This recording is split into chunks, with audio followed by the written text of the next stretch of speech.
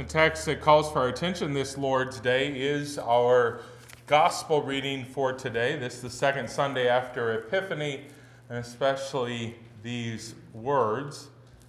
Nathanael said to him, "Can anything good come out of Nazareth?" And Philip said to him, "Come and see." Jesus saw Nathanael coming toward him and said, "Behold, an Israelite indeed, in whom there is no deceit."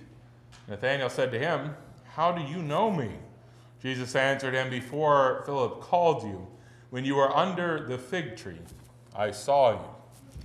Grace, mercy, and peace to you from God our Father and from our Lord and Savior, Jesus Christ.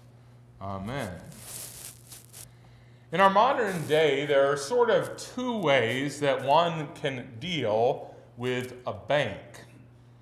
One is to either step into the lobby or go through the drive-thru and talk to the teller themselves that is there.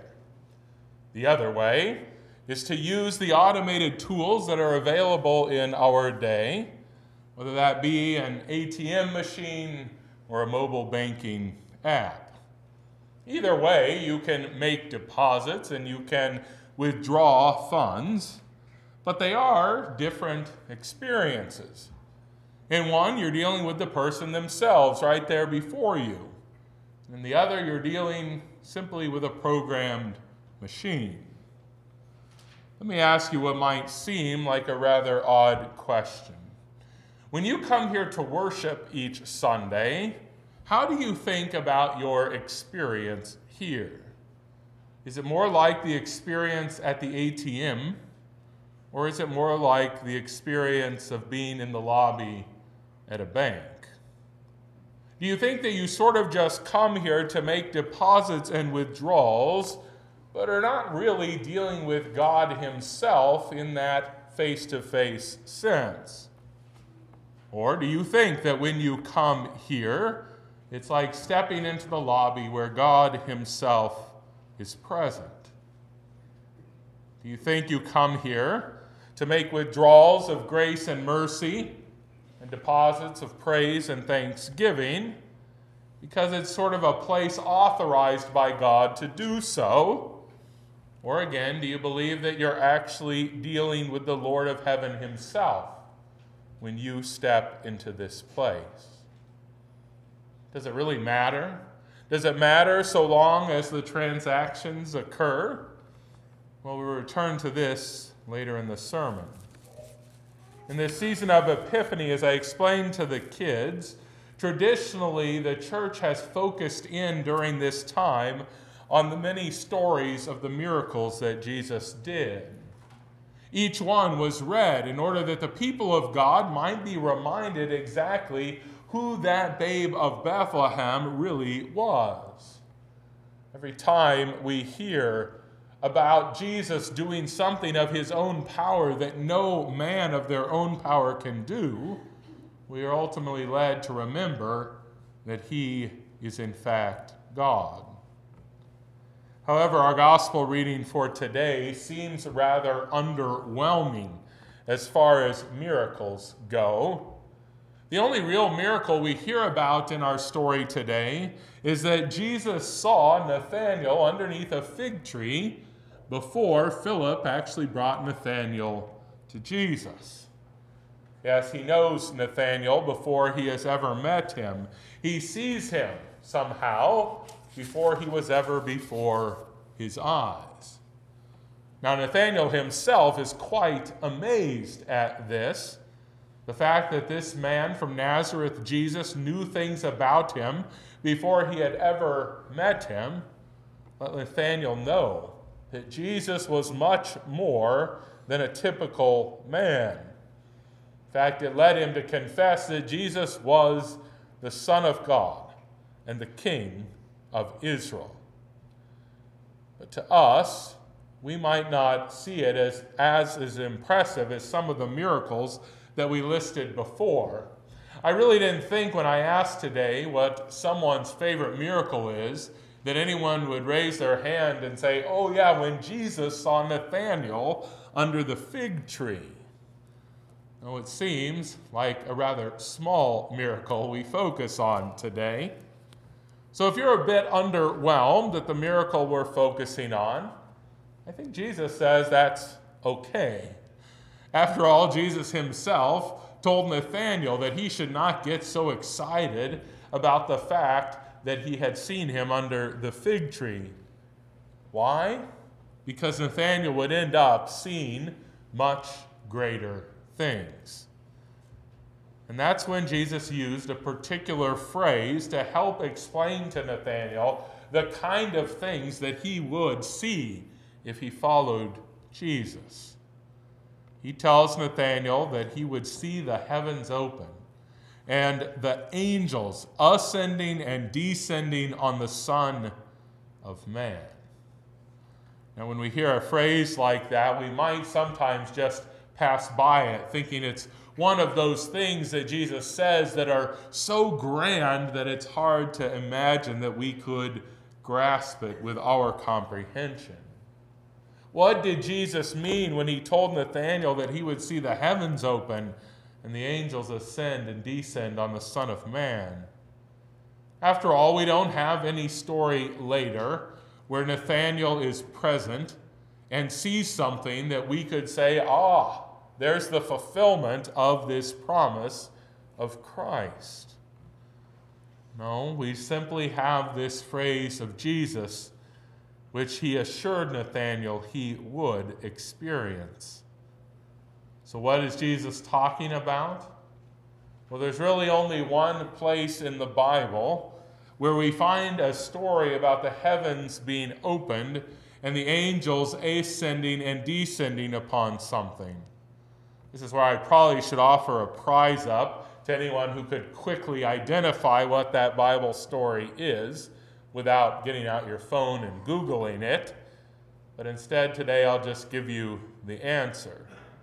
The one time we see this happening, the angels ascending and descending into heaven, in a similar manner to how Jesus described it, would be in a dream that Jacob saw in the Old Testament. If you remember, Jacob is that man who is later renamed Israel and has the 12 sons which become the 12 tribes of Israel. And if you remember further, you remember that Jacob's story begins because he steals both the birthright and the blessing that should have been his brother Esau's. Yes, their father Isaac was tricked into pronouncing the blessing that should have rested upon Esau upon Jacob instead. But since the word of the Lord is certain, when that word was spoken, it stuck, so to speak, and Jacob would be blessed. And so after that had happened, Isaac told Jacob that he should go home to their people and find for himself there a believing wife to marry. And as he goes off on this journey, he gets tired. And since he forgot to bring along his pillow, he lays down his head upon a stone rock. And that's when he begins to dream. What he saw has ever since been referred to as Jacob's ladder. He saw a ladder that extended all the way from earth up to heaven where God dwelt. And yes, there were angels ascending and descending upon that ladder. When Jacob wakes up, he is amazed at what he has seen. He realizes that God himself has been present there with him. He realizes this is so true that he decides to rename the place where he had been sleeping. He calls it Bethel, or in Hebrew, Beth-El, which means the house of God. He says, how awesome is this place? This is none other than the house of God, and this is the gate to heaven. So what exactly is Jesus trying to get across to Nathanael by using this phrase about angels ascending and descending on the Son of Man?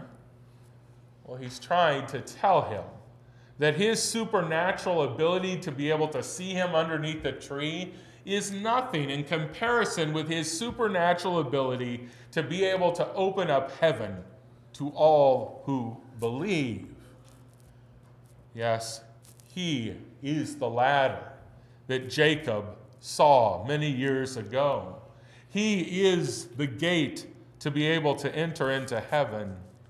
Wherever Jesus was, well, there heaven opened up, and the angels descended and ascended upon him, for he was the Son of Man. You see, where Jesus is, there is God. There is the heaven opened. There is access to the Father granted. And just like God had located himself in a particular place that night as Jacob rested, in order that Jacob might understand that he was dealing with God himself, Jesus continues in our day to make himself present in particular places in order that we might know that we are dealing with God himself as well. Christ promised that he would be present in the waters of baptism through his Spirit. He's promised to be present where his word is read and proclaimed, for after all, he is the Word of God. He has promised to be present in his body and blood when the supper is served from this altar. And know this, where Jesus is, the angels of heaven are there ascending and descending. Yes, heaven is opened up. For Jesus is the ladder which gives access to the Heavenly Father for us as well. And that means that when you come into this place week after week, you're not just conducting some sort of transactions with God from afar. Rather, you are stepping into the lobby, so to speak, to deal with God himself, for he is present, as our opening hymn reminded us. This place, when Jesus is present in his word and in his sacraments, becomes the house of God, not as some sort of cute nickname, but rather in reality, because God comes and dwells here. That is what Jesus wanted Nathanael to know, that where Jesus was, there God was. And what he wants us to know is the exact same thing. He wants us to know that when we hear the word and receive the sacraments, God himself is present among us. For if we don't understand this, otherwise we might just come into this place and put in our hour out of some sense of duty. Or we might simply think of this as some place where we come in to conduct transactions that have something to do with our relationship with the Father, but are not as real as dealing with God himself. But if we can, like Nathanael, come to understand that this is the very house of God because God is present, well, then all of us together can join in repenting for all of those times when we've come into this place and not acted according to that sacred belief. You see, Jesus is Jacob's ladder. Or to be more specific, the wooden cross on which he hung to die for you and for me, that is the ladder that has opened up heaven. That is Jacob's ladder. But it's not something that you have to climb up to get to God. It's rather something that God climbed down to get to you. He descended and died in order that you might have access to him. This place, where the Word and the sacraments are, is God's house. The angels, though you can't see them, are here today, ascending and descending from heaven. Today you have seen greater things than Nathanael did when Jesus saw him underneath the fig tree. And what you have seen with the eyes of faith, that saves you. For you have seen Jesus, and with him you have seen the Father as well, and all is well. Amen.